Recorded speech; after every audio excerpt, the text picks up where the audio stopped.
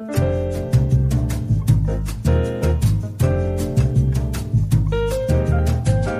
and welcome to Mark Rowe's podcast. Excited to be in your ear, and I hope that my voice finds you well wherever you're at in the world.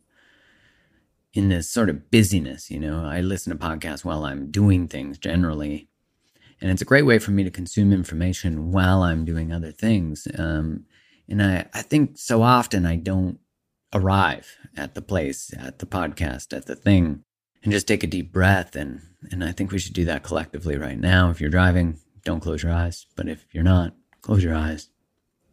And just take a deep breath.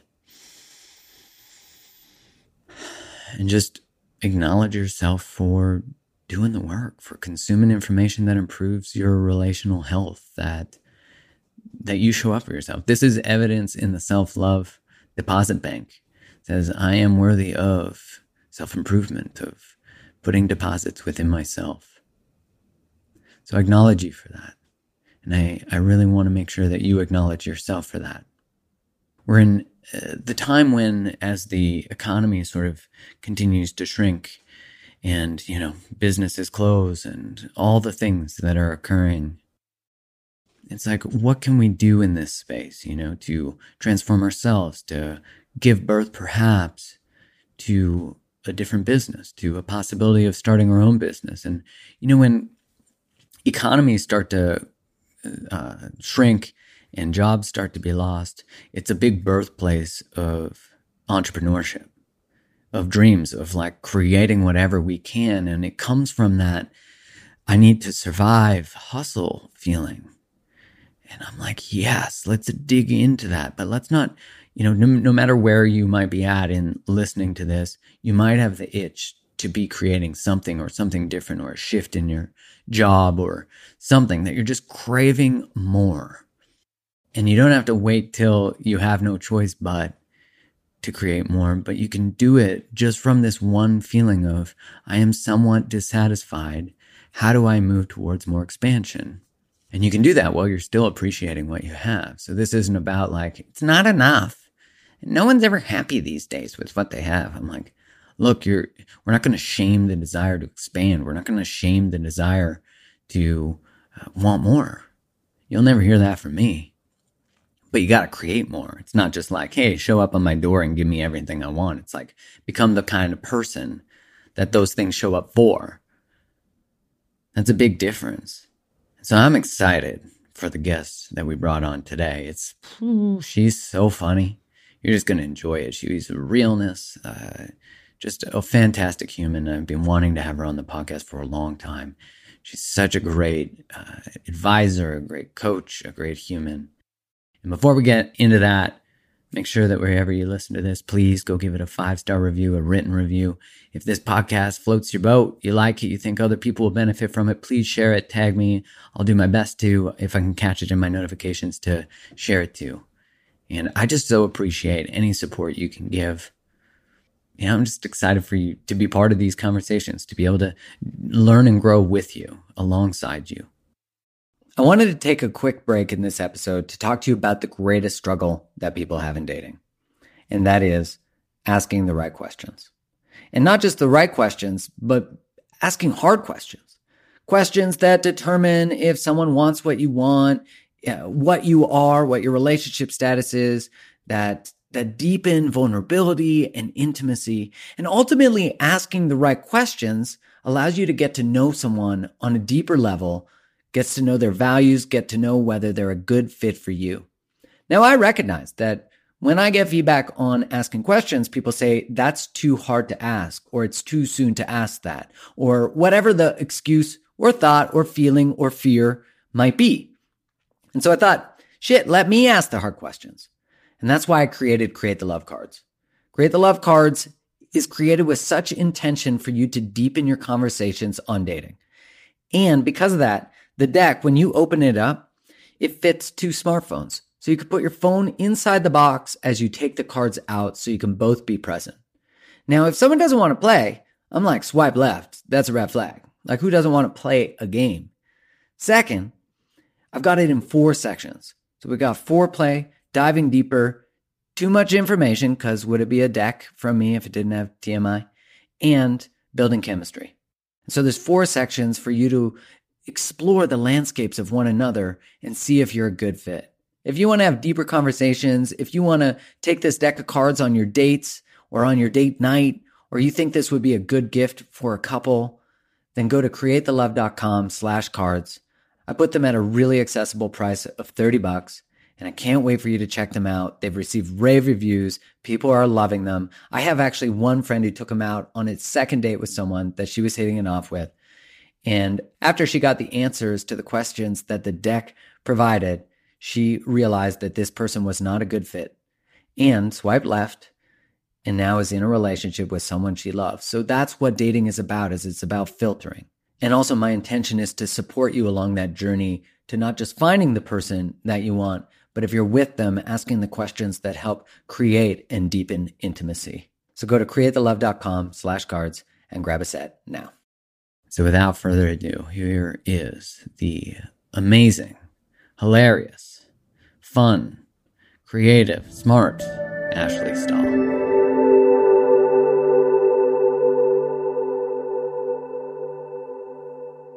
Today, we have someone who I've been trying to stalk into being on my podcast for a while. It has been a game of cat and mouse, and she's finally here today. Ashley Stahl, welcome to the podcast. You know, Mark, what is it that Oscar Wilde says? Like, a woman without mystery is not a woman that's interesting at all. I don't know. There's some sort of about it. I'm trying to keep up. I like that. That is very telling, actually. Yeah. And I feel like this, you are a woman of mystery. I try.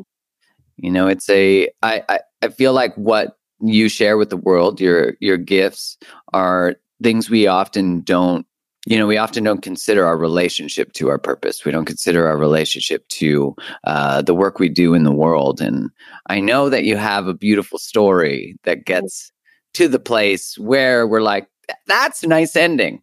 Yeah. And then, of course, the story continues, and I'm sure you'll have more books be born through your lifetime. Mm-hmm. But you just created a book about this story. Yeah, I took about 10 years of my life's work and reflections and my understanding and data from surveying hundreds of thousands of job seekers to figure out what it really looks like to figure out where you belong in the workforce. I think when you're an entrepreneur, there's different pains that you face. It's more about creating something that doesn't exist out of thin air versus in the workforce. There's many different choices, and it's more of a matching game, kind of like dating. You had said to me before, dating is sorting, and so is job hunting, Yeah. And, when we feel or we operate from a scarce perspective, which is not to say that there aren't times when there are less jobs or less people, that idea that the more work you do, the pool gets smaller, like the better you get, which I would imagine that's true in some sense of the workplace. The better you get, you might have more choices of work, but where you want to work gets finer. Yeah, absolutely. And your purpose moves. And I think one of the biggest misunderstandings we're taught as kids is that we are supposed to be born with some sort of innate sense of where we belong in our career, but who we are changes. And with every new belief we have about who we are or what we want or what we're interested in, this, as you would know, it's like this old version of us kind of dies over time. Mm-hmm.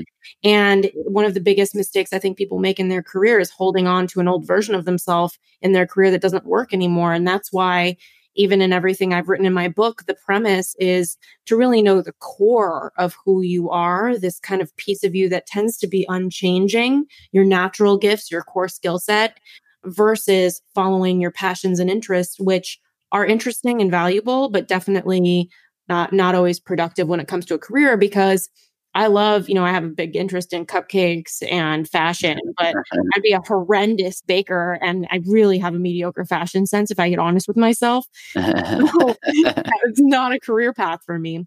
But you're absolutely right. The options do become smaller when you get clearer, and yet we are in an infinite workforce where every 5 years, one of your skill sets becomes obsolete for the workforce in the time we're in. And with AI, there's, a percentage of jobs that haven't even developed as titles yet that are being created right now. And I read a quote recently. It said that it takes some decades for a week to happen, but in some weeks, decades happen. Amen. 2020, I feel, is Yeah. that. What a doozy is 2020. Right? Fucking hell. Oh my God. Let's make it the year that we reorganize all things, including, that perspective about career is fascinating because I think when I look at what is the sort of transition of narrative about career is like I look at like my dad's job and then like my grandfather's and speaking in a more like traditional family role sense, which is what we have observed when we look up the family tree, is that people, though in general, stayed in careers for their whole lifetime. They started at, let's say, 18 or 20 or 24 or whatever it is.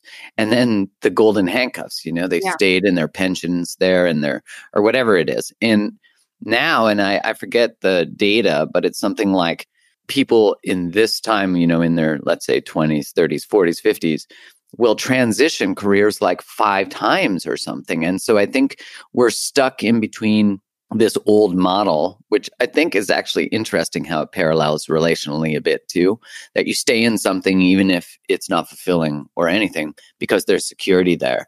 And then now we are like, wait, I can actually love the way I want to love. I can have a fulfilling life. I can have a fulfilling career. Have you noticed that? Am I accurate in sort of what I'm thinking? Yeah. Well, the most recent data I read is that the average person, whatever that really means, who is the average person, but they transition careers 13 times in their lifetime. And I think with events which is great news, to be honest. And right. What's so interesting to me about the workforce and what has really informed my work is that in the same way you would look at a client, Mark, that says, I want my first stab at meeting someone to be the person I'm marrying. Like that's pretty unicorn in our society, but that's what people are holding as a standard in their career. That's their expectation. Yeah. Yeah. And it's really interesting because for me, I've seen people who are succeeding according to what that means for them and fulfillment, and people who are not. And the people who are succeeding are usually just more nimble in the market, willing to fail faster. I walked into Pixar years ago and I saw a sign on the wall and it said fail faster. And that sat with me forever. I like that. Yeah, because that's what your career is. And I think one of the biggest mistakes I see job seekers make is they hold their career way too heavily. They overthink it. I had a client who got a job offer in Berlin and he says to me, should I take it? And I'm like, well, how does it feel? Tune into your body, which is something that we can do in all areas of our life that most people don't tune into. They're in their mind. I can't tell you how many people have said, I got the perfect job offer, but there's something missing. And I'm like, okay, well, how does it feel in your body? Horrible. I'm like, okay, so your mind loves it. It's checking boxes, but you don't want this job. And what people aren't really getting is that that's not a sustainable strategy. Eventually, who you are is going to win. Who you are always wins. It's going to come through and you're not going to be able to hold on to the job anymore because you're either going to be miserable. It's going to hurt your performance. You can't sustain it. But as for the guy who got the job offer in Berlin, we kind of tuned in and he said, it feels really good to take it. Feels like an experience. I think I might love it. And that's the thing with clarity. When people say, I don't have clarity. I'm like, no, you're just not connected to yourself because when you have clarity, it becomes a lot easier. Or when you're connected to yourself, clarity becomes a lot easier. You get clear on what you like, what you're interested in. And then the workforce just becomes a matching game of, is what I'm interested in and being connected to myself true for this job? Are my skill sets that I value and have aligned with this job? It becomes a lot clearer and a lot less foggy. And so as for that client, I said to him, take the job and it's not a marriage and you get to leave if it's lame. If you don't like it, go. And so he packed up his life from San Francisco. He moved to Berlin and 6 months in, I contacted him. How's the job? He said, it's really good. A year later, he contacted me and said, I'm over it. And I said, you're human, like come home. Yeah. And I mean, he's probably out about $5,000 for like inconvenience of like moving his stuff. He ended up getting paid more from that job anyway. He moved back and got a new job offer with the tools he learned 6 weeks later. And it was kind of just like an experience and it didn't push him backward. It moved him forward. And I think that in the same way with relationships, and I love that I'm going here with you, Mark, because I'm like, job hunting is dating. It's really it is, yeah. But people think they're moving forward, like if you're with the wrong person, but you're getting married, it's like people have this perception like they're moving forward in their life and they just push it down if it's not the right thing. It's the same thing with jobs. Like, I'm moving forward because I'm moving up on the ladder, but it's like you're moving backwards if you can't sustain it and you're not happy. And so people who are nimble in the workplace, I think, and quick to fail fast and realize that things don't work for them, willing to be experimental, you can't get to right until you've sat in wrong. And that's why clarity is not something you can think up. It's something you have to engage in to get to it. And engagement can look like a lot of things. It can look like taking a class, listening to a podcast like this one, hiring a mentor. It can also look like conversations with friends. And it can be as serious as taking a job offer and just trying something on. But ultimately, the belief that your career has to be a heavy commitment is, I think, what's getting people the most stuck, if anything. Well, and it's interesting if you're not acknowledging the way you feel about your work or your purpose or your relationships or whatever it is, just not acknowledging the truth of how you feel, it denies your own ability to find clarity. It's like that denial of how you feel means you're not connected to reality. And then maybe you're pretending that you like this job or you're pretending. But as you said, the real you comes out. And that's that when you're not acknowledging the real sense of self that's in there, you start to get sick. You start to eat poorly. You start to do all these different things to cope with the pain of the truth. And when we're talking in a sense of career, gosh, it's so easy for so many reasons to stay in a career, to stay in a job, not to mention the amount of security, like maybe needing to take care of family, things like that. And so this, is not a lack of acknowledgement of that, but it's saying, okay, and great, yeah, we know that's true, but don't make that the reason you don't do the thing. Don't make that because you fail before you start. So you don't even get to do the fail fast. You just don't, I don't know. Right, like, which is the actual opposite of, I think people talk about failure, that it really is just, it's not, I don't know, it's not doing something and failing. I think it's just not trying. But yeah, there's a really cool field of research called job crafting. And what I love about it is that it's really just designed to turn a bland job into a grand job. Whoa, hello. I know. And it's really all about taking where you're working, looking at your core skill set, which was something that I talked to you about, is really getting clear on what is your core skill set, taking that core skill set and finding opportunities in your current job, even if it's not working for you, to take initiative, take on projects that kind of feed into the future self you want to be in the workforce, so that when you're writing your resume, which I think is a very misunderstood document, people usually will write it and think to themselves, I need to regurgitate and fit everything I've ever done, when it's like, no, this is a marketing document highlighting your relevant experience. And when you look at your relevant experience, when you job craft, when you go up to your boss and say, hey, there's this new project, or hey, I'm aware of what your agenda is here, and there's this thing I think I could do on my side, in my extra time that would be really powerful. Are you open to me doing it? I'd be so enthusiastic to take that on. When you offer that, you are job crafting, you are adding content to your resume that's more relevant for who you want to be versus who you've been. And when you can carry the thread of your past into your future, into something more intentional, more aligned with your core skill set, you're using a job that may not be inspiring and you're fueling it into your next step. I love that. I remember listening to a talk from Lisa Nichols, and she said, someone said, should I just leave my job and start my dream? And she said, no, make your current work an investor in your future. See it as an investor. Don't just quit your job that pays your bills so you can be a starving person who's then start with security. And I remember that because I was at the time, doing the transition from the job I had to becoming an entrepreneur. And it's what I needed to feel good about still going to work, still being like, okay, actually this is, and so I did what you said. I went to my manager and I'm like, hey, I want to take this program in positive psychology. Here's how it benefits the workplace, blah, blah, blah. And she's like, okay, we'll help invest in that. And then, so they helped paid for my development to then leave. And also, I started to take on projects like consulting projects within the organization and training projects to develop my skill set. So I did what you were saying. I like that job crafting. And it was a bland job. And it did feel grand because I was doing new things. And it was actually contributing and developing me to my sneaky future that my manager knew I was moving towards. But, the organization itself was like, these all make so much sense. Yes, Mark should be doing these things. Yeah. And so I think we worry that we'll get a no, so we never try. And that's true of all things that are expansive. And Yeah. it's because, I think in a lot of ways we think that the failure is reflective of our worth, not seeing that it's actually the doing that creates worth. It's the attempt. If you put your worth in the rejection, then you'll always be trying to dance for other people. But if you put your worth in the taking of action, then you're winning always. You don't lose. If someone says, no, you can't have this job, or we're not going to offer, or whatever it is, it doesn't matter. Yeah. At least you have more valuable information. Yeah. And I think that kind of goes back to the idea of just holding things lightly. But it's fun to hear that you job crafted. I love the term. It's like, feels very Star Wars, like, It felt it did. It did. I feel very, what is that term? Bespoke. It felt yeah. like I was creating a bespoke job. I didn't even know what that meant until some hipster said it to me and I had to Google it. Oh my gosh. Love hipsters. Wish I was one. I know. I'm not cool enough to be one. Okay. So because, I always think that people really, when they get into the work like you're doing, I love that saying, like you turn your mess into your message. Yeah. So you must have a mess below. Not that I'm digging, but is there a mess? Is there a mess below this? Is this rooted in a passion that was born from your own bland experience or whatever it might be? Yeah. Yeah.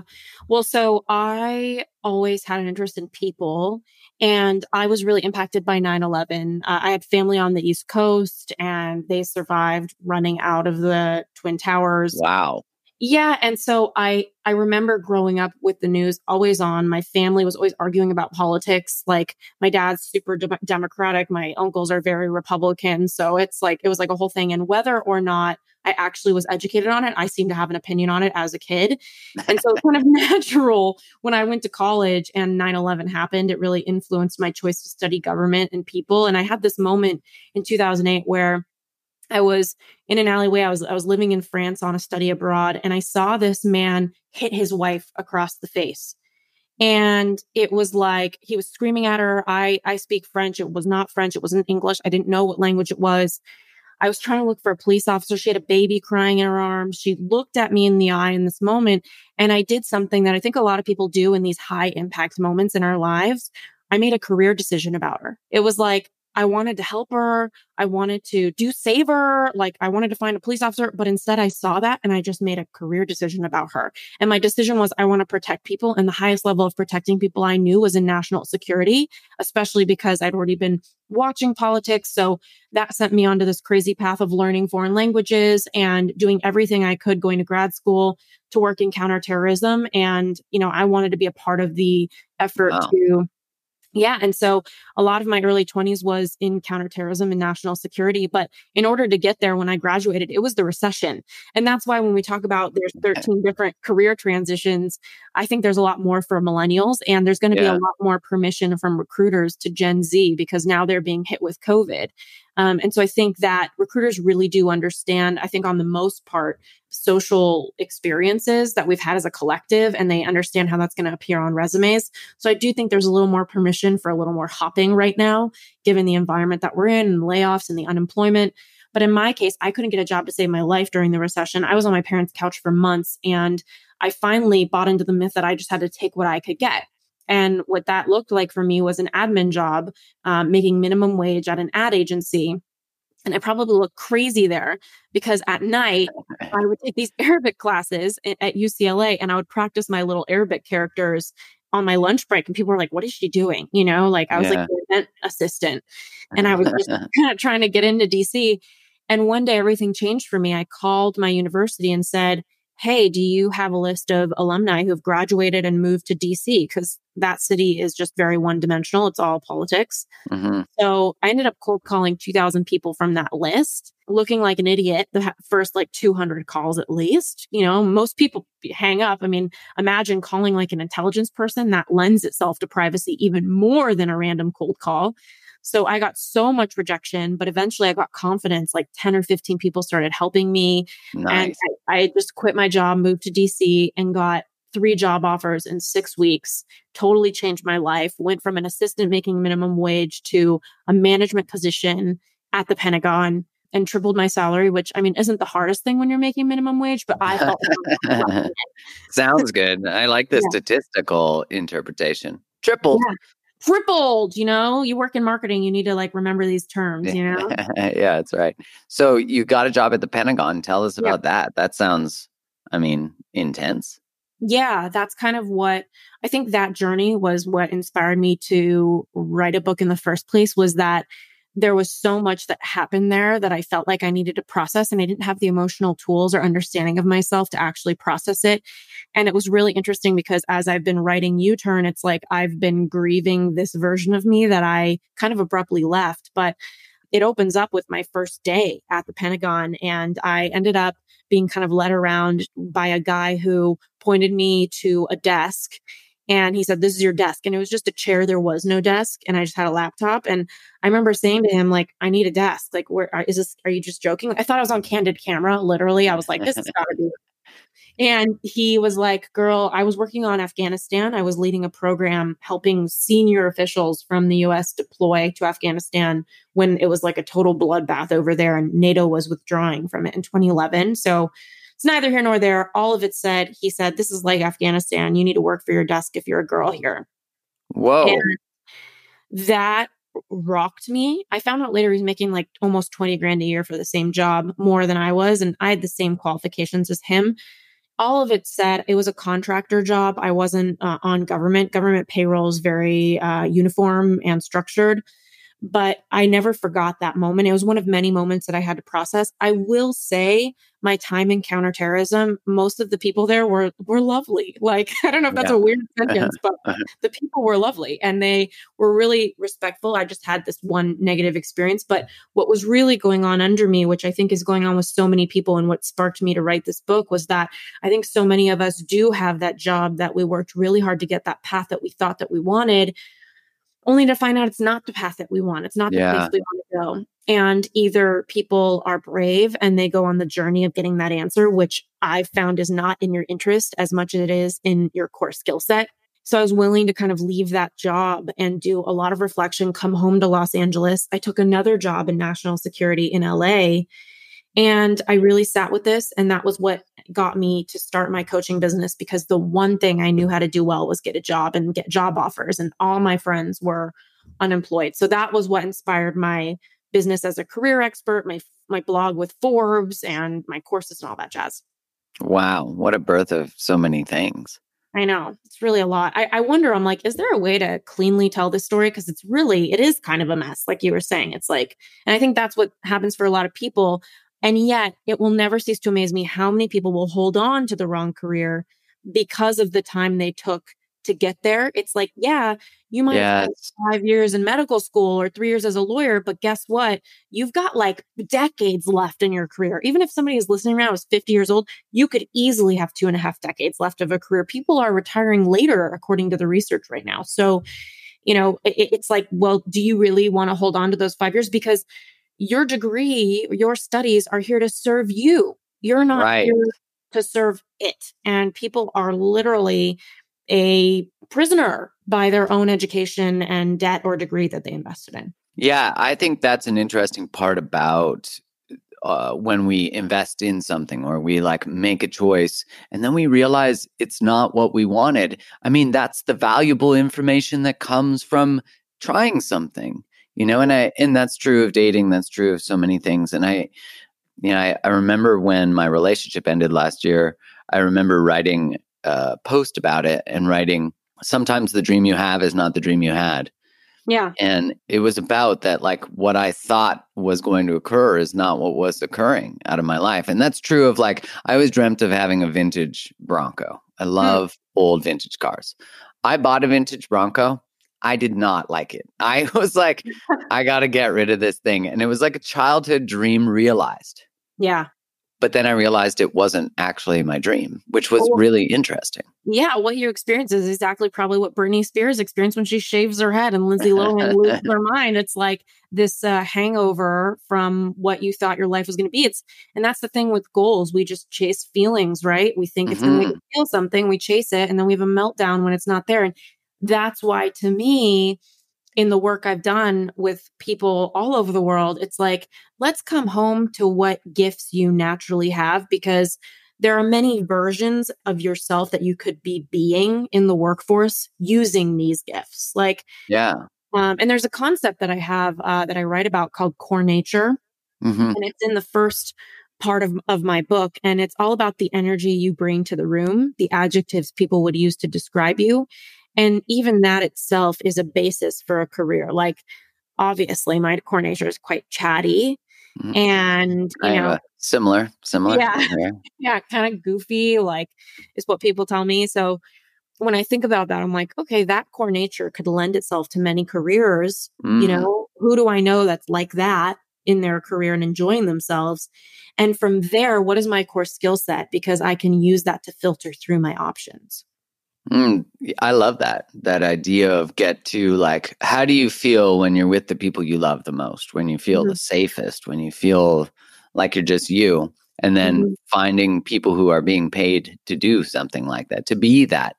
It's Yeah. such a different way of thinking about it than when, I went to a career fair in high school and No, university, and this you're is like, for real. Yeah. yeah, I remember the like chartered accountant table and the like whatever. And I'm like, oh, so is this where I go to sleep? Is this where I go to be bored? Is this where, no offense if you're an accountant listening, but for me, accounting was, I did an undergrad in finance, which it was awful. I did it because I was taught that you're Yeah. supposed to get a job that makes money so you can be a good provider, and not realizing, no, you should really enjoy your work.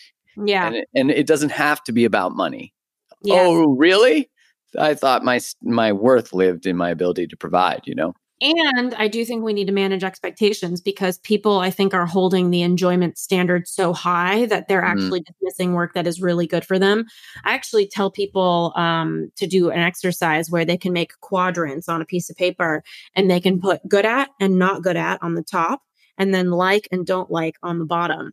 And the things you're not good at and you don't like, I always say, if you're spending 10% or less of your time doing that, you're good, because every job kind of requires you to pull yep. your sleeves up and do something that's not for fun for you. And then I would say the zone of growth, that zone where you're not good at, but you like it.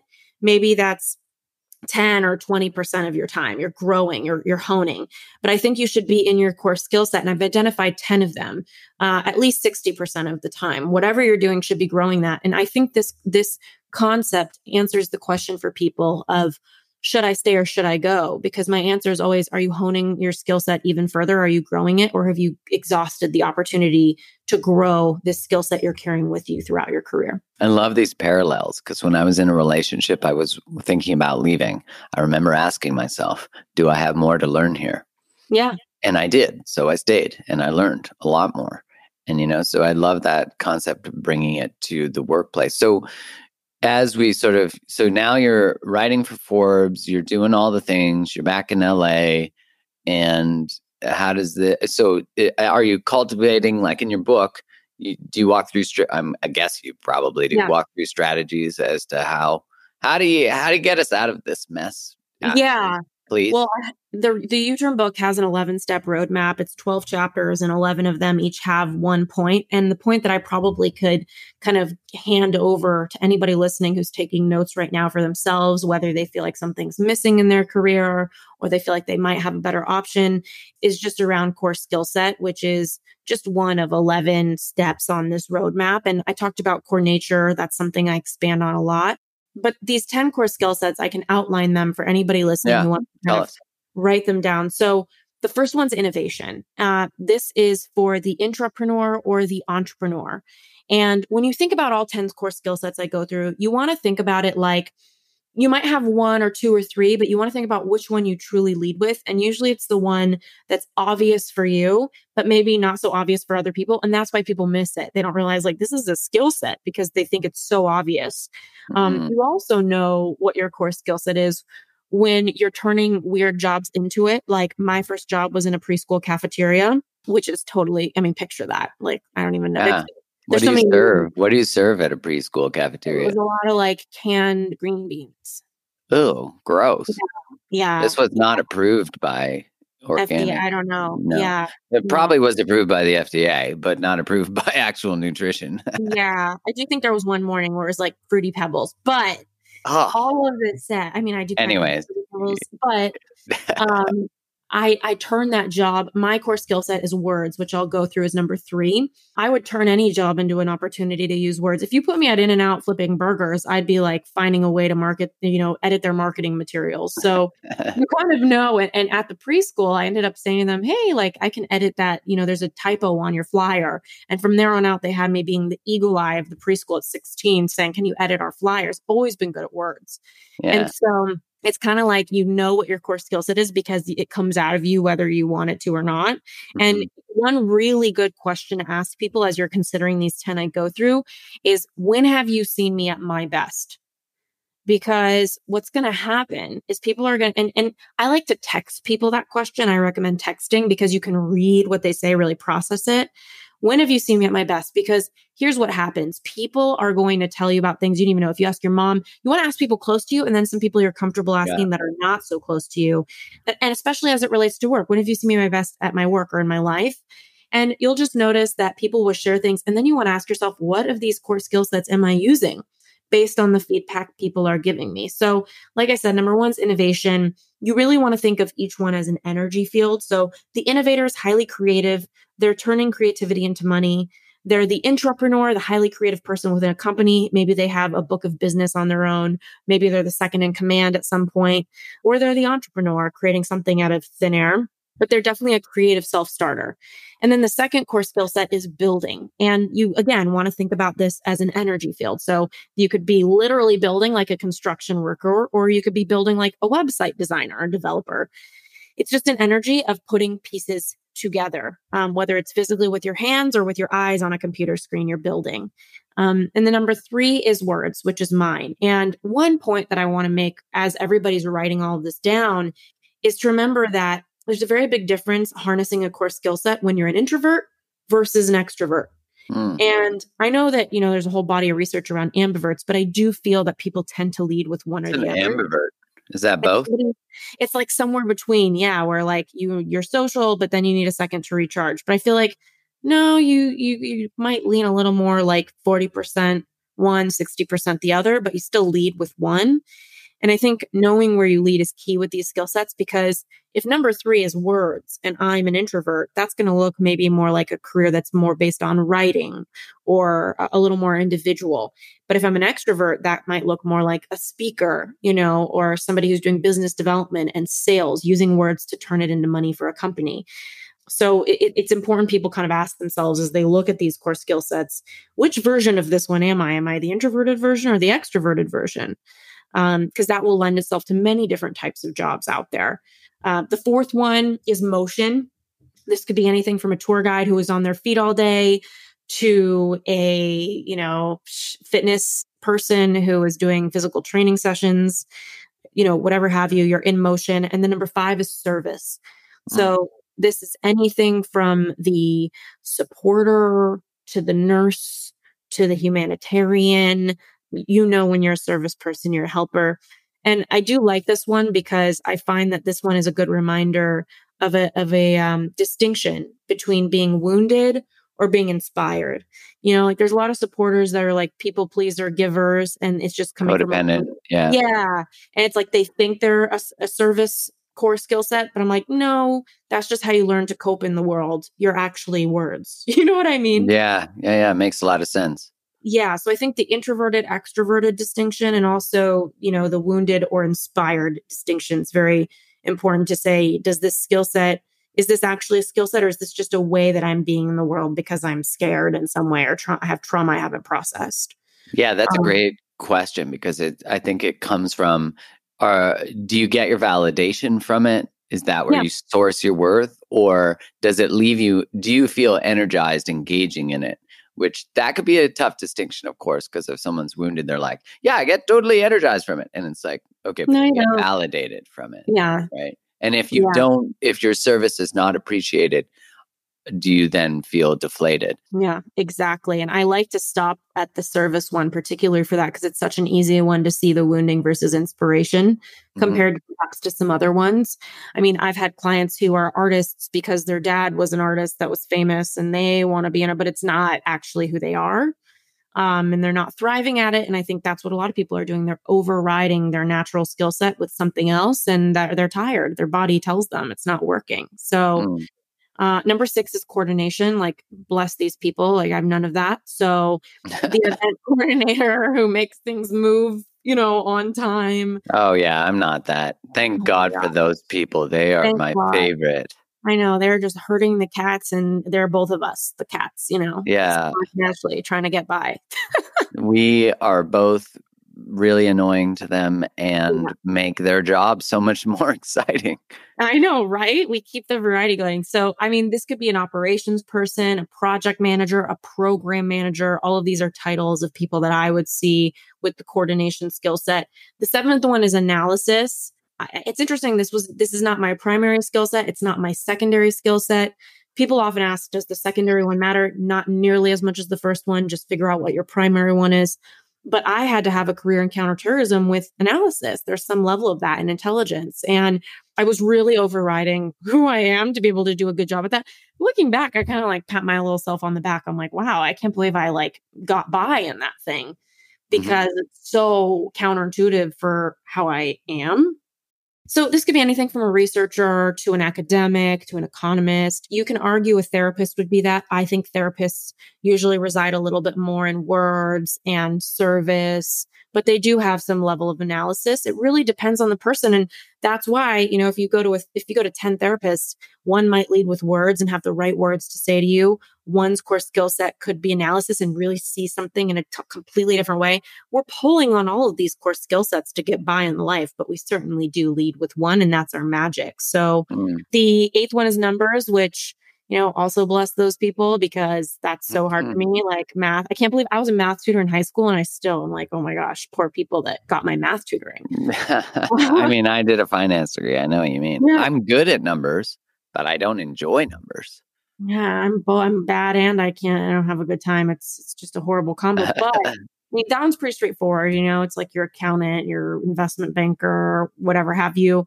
And then technology, the Genius Bar at Apple, everything from them to the AI people who are creating some sort of artificial intelligence right now. They're probably also innovation as a skill set.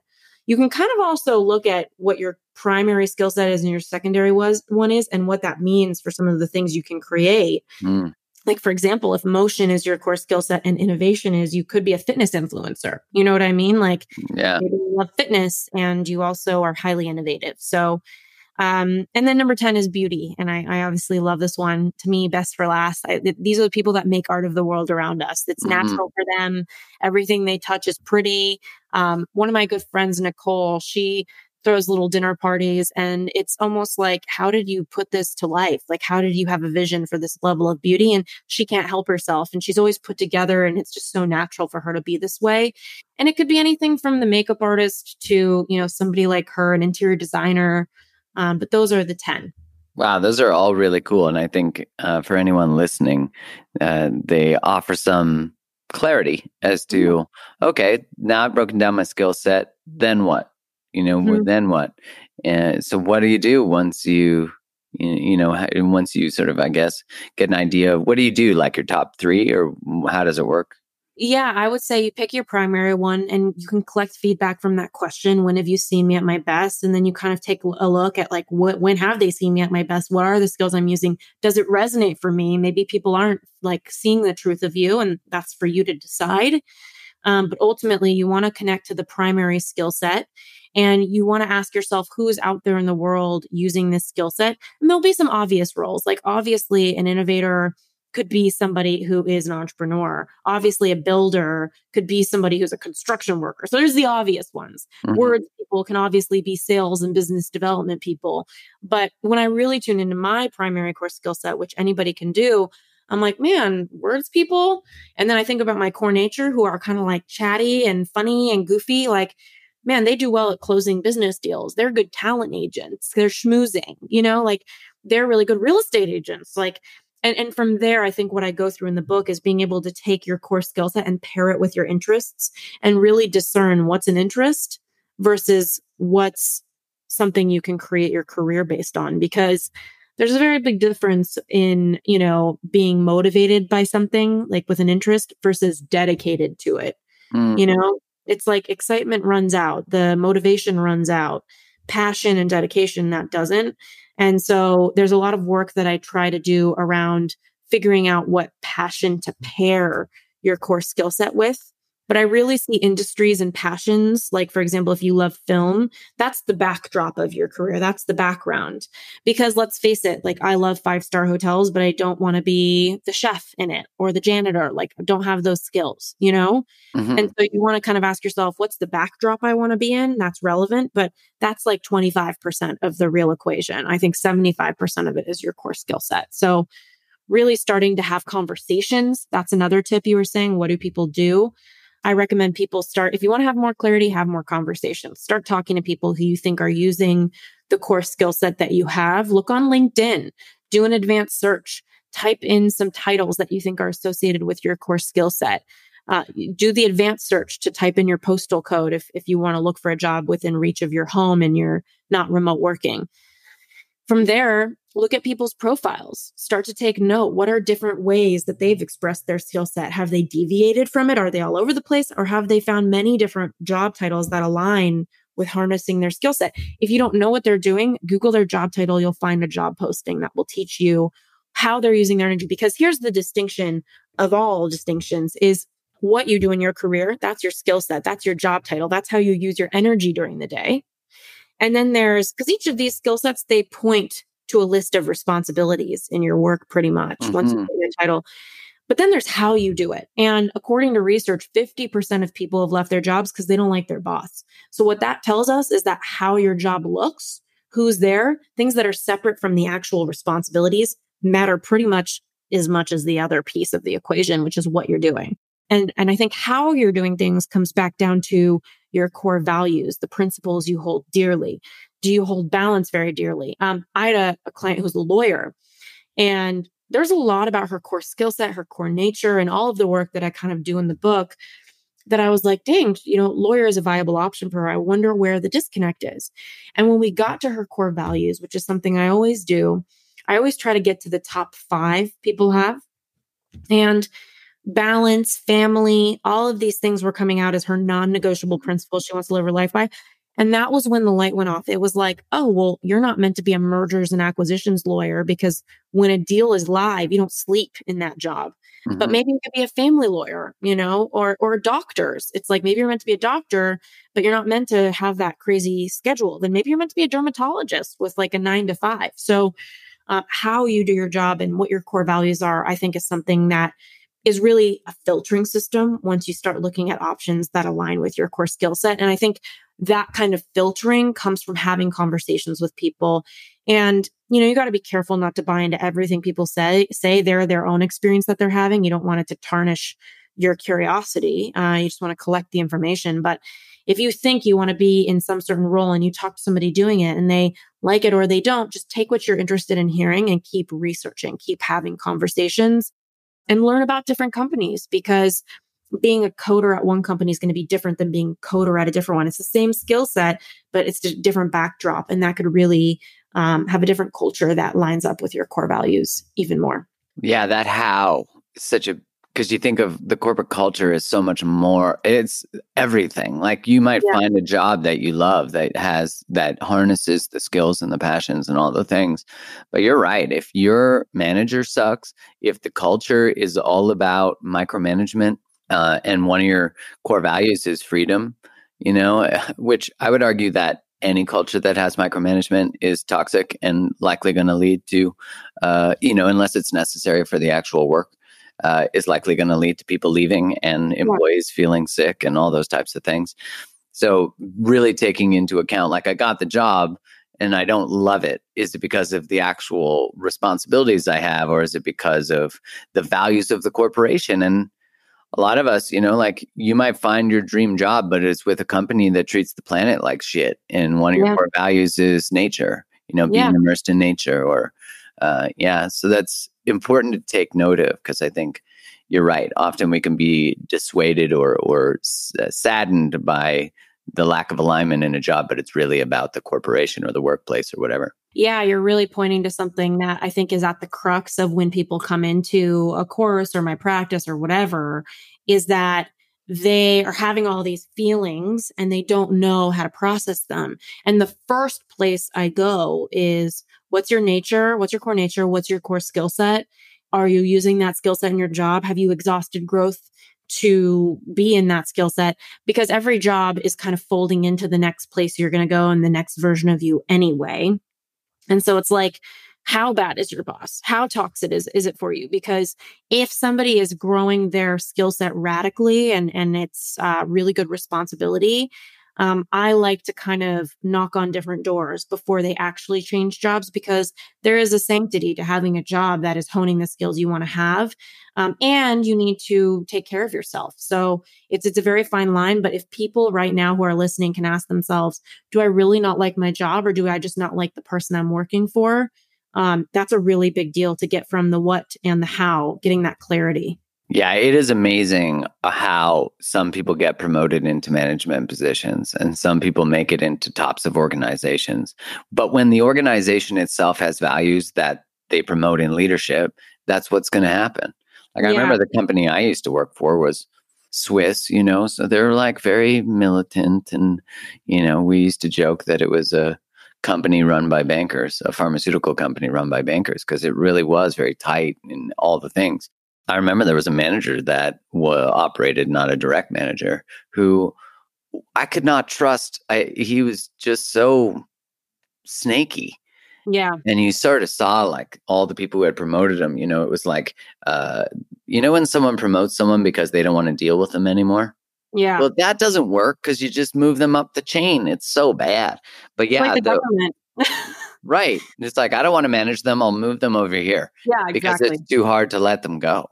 Yeah, totally. Yeah. Nobody in the government really gets fired. They just get reassigned. It's crazy. Yeah, that's a whole other podcast, I'm sure. I know.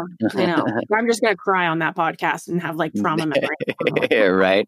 Yeah. Well, what a way to start your career at the Pentagon, but, as all things that are painful, they do bring about something within us that has cultivated your passion and moved your life in the direction that it is today, so that we can have these types of conversations. So I'm really grateful that you've been through what you've been through, not to dismiss that experience, because, oh my gosh, I couldn't imagine hearing something like that.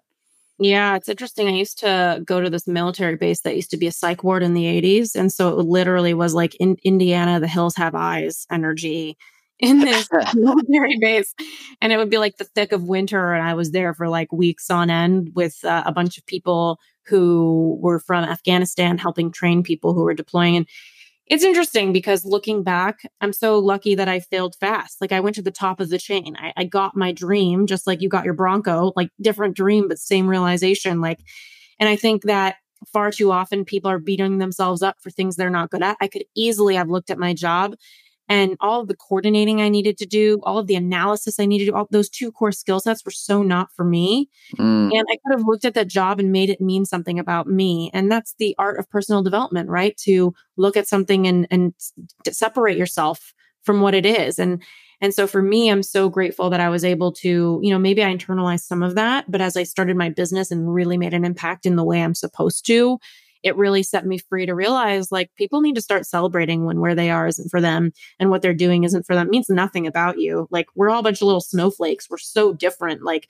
why are you being hard on yourself for not being, if you're in a writer job and you suck at writing, like, amazing, go look at a different core skill set, and job craft so you can do something else before you go and put it on your resume. That's so beautiful. Yeah, I agree with that. It's such a gift to know when something doesn't work. It's such a gift to know when something's not aligned.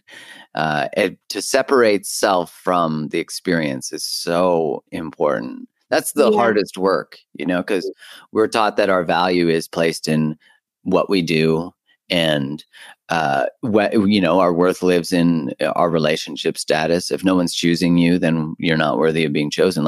But that truth too of our work is so important in our life. And I think, when we think about that concept of like work-life balance, I always think like, well, that's this idea that there's a trade-off. Like if you because I'm sure if you lost your job and you were home all the time, your partner would be pretty annoyed by you, right? Like Yeah. that makes sense. And if you were all at work, you'd have no contribution at home.